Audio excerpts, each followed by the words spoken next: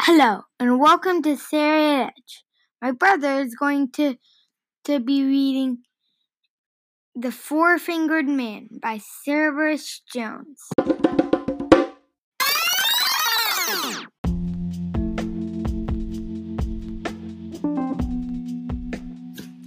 Chapter 1. Remember, we read the intro last time, so.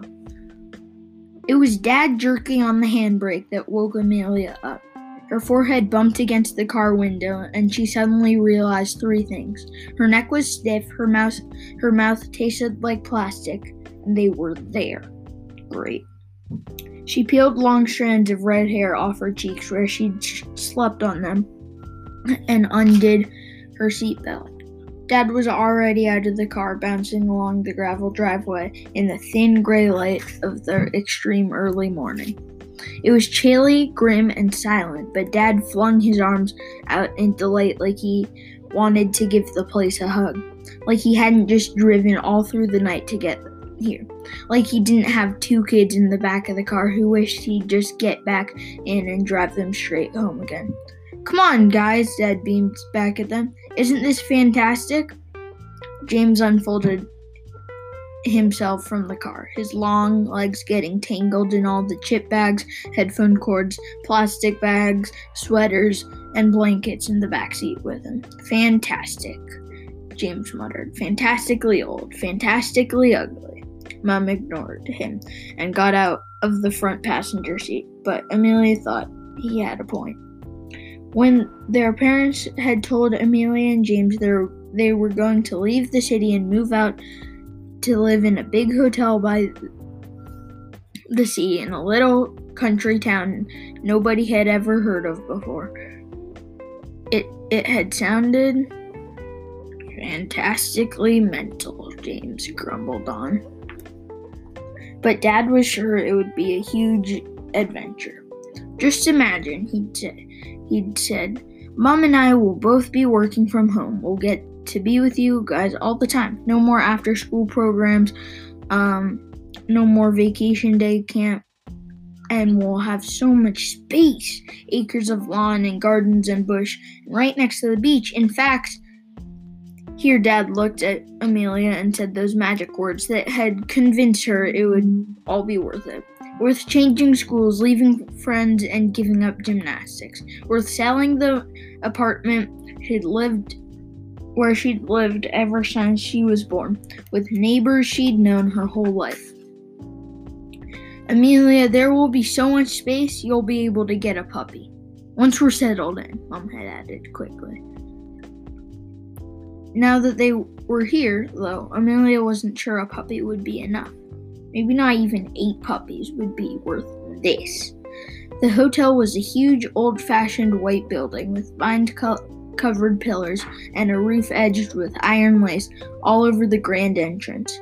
It was built on the end of a headland, and it seemed to be floating in the sea. All around was the sound of the sea, and it seemed to be floating in the sky. All around was the sound of the sea, waves exploding on the rocks far, far below. Tall cliffs fell away on all sides, and maybe it could have been kind of lovely, but somehow the whole place felt wrong to Amelia. Obviously, she wasn't some silly, superstitious little kid who believed in ghosts or any of that nonsense, but if ever ghosts did exist, this was exactly the sort of place they would be. Amelia looked around her, trying to ignore the chill prickling over her skin.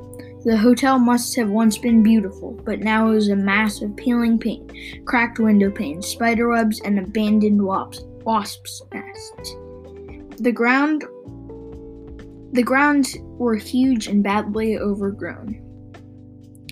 The garden beds were so shaggy they almost merged with the thick bushland beyond them.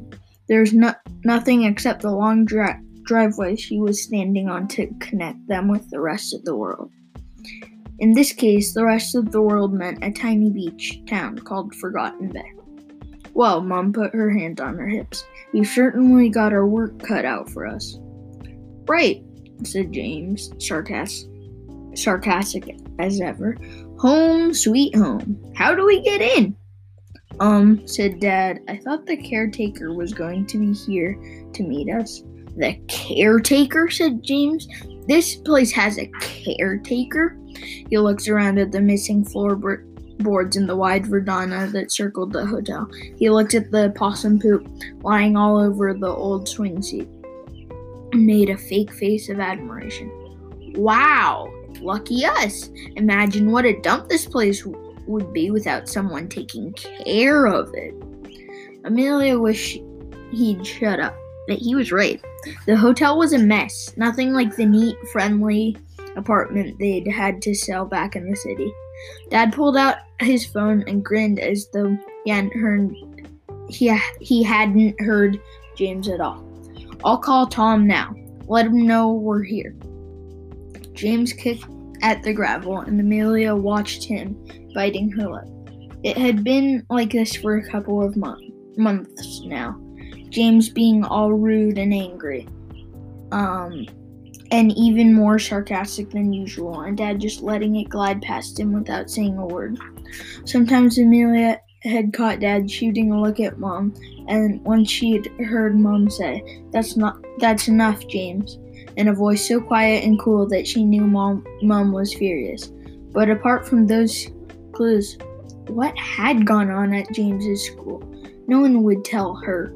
She had figured out that James wasn't expelled and wasn't in trouble with the police, and you would have thought that that was a good thing. You might have also thought that if James had just escaped trouble, he would have been a bit less keen to keep looking for it, but no. Ever since whatever it was happened, James had been acting like he wanted to start a fight with the whole world. "You okay, Cookie?" Mom put an arm around her. Amelia really wasn't. She felt empty and miserable, but there wasn't much point saying so. She just nodded and let Mom wrap her up in a hug. "No reception," Dad said, shaking his phone and finally sounding less than 1,000% excited. "Ha!" a voice barked out so suddenly and so close behind them that Amelia jumped. "You won't get any reception around here."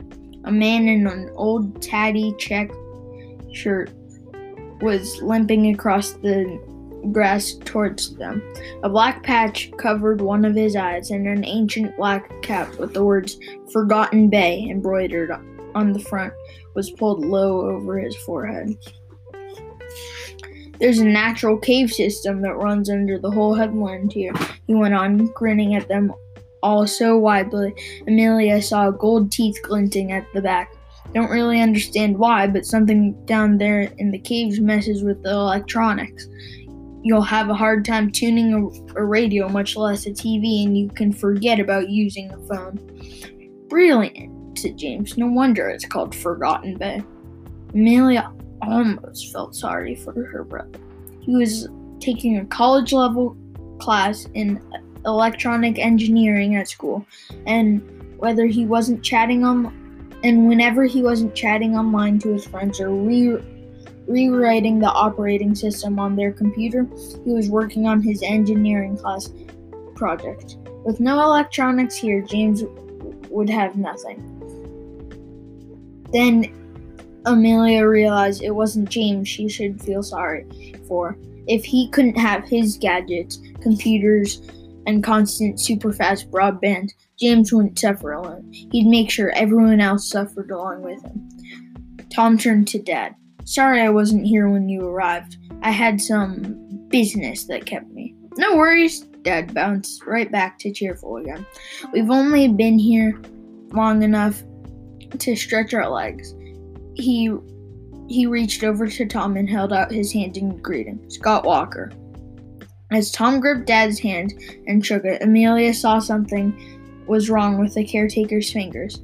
The shake was quick, and Tom put his hand back in his pocket far too fast for Amelia to get a second look, but there was something. "This is my wife, Sky," Dad went on, "and the kids, James and Amelia." Tom nodded. Let's get you inside then. I think Lady Naomi is out already, so don't worry about making noise. Lady who? Asked Amelia. She must be the standing reservation, Mom said. How long has she been staying here? A strange, distant look passed over Tom's face. Oh, quite a while now, he said, rifling through a tool belt that seemed to have more springs and wires in it than screwdrivers or pliers. He pulled out a huge bunch of keys, and Amelia tried to watch without obviously staring. But she keeps to herself mostly, busy with her research project. Should have researched herself a better place to stay, said James, as Tom flicked through the keys one by one. Tom mustn't have heard. Lady Anne will come and go, but she's no trouble at all. Not like some guests, eh? He cracked a strange grin at them. Ah, here it is. Tom held a huge brass key and limped up the steps to the double doors of the main entrance. He fumbled with the lock, then gave the door a rough shove with the palm of his right hand. Amelia blinked. The door swung open with a creak. After you, said Tom, and ushered the Walkers into their new home. Amelia stepped past Tom to go into the hotel, flinching a little. Whatever it was about the hotel that creeped her out, Tom had it in bucketfuls. If possible, the inside of the place was even dustier, dirtier, and more disheveled than the outside. Old, darkened oil paintings hung on the walls in heavy gold frames. 2 huge stone staircases rose up from the lobby floor, one curving around to the left wing of the hotel, the other to the right, and in the middle, a giant chandelier hung over them like a crystal death trap, just waiting for someone to loosen the pin that held it to his chain. It was amazing that anything so rich and elegant could look so spooky and foul at the same time. Thank goodness we've got Mary coming on Monday, said Mom. This is far more than the quick vacuum and coat of paint you promised, Scott. Dad scratched the back of his neck and smiled awkwardly. But Amelia wasn't listening. She was remembering Tom's hand pushing open the front door. She had finally realized what was wrong with it. One of his fingers were missing. That's all for now. This episode was produced and narrated by Gavin Snyder.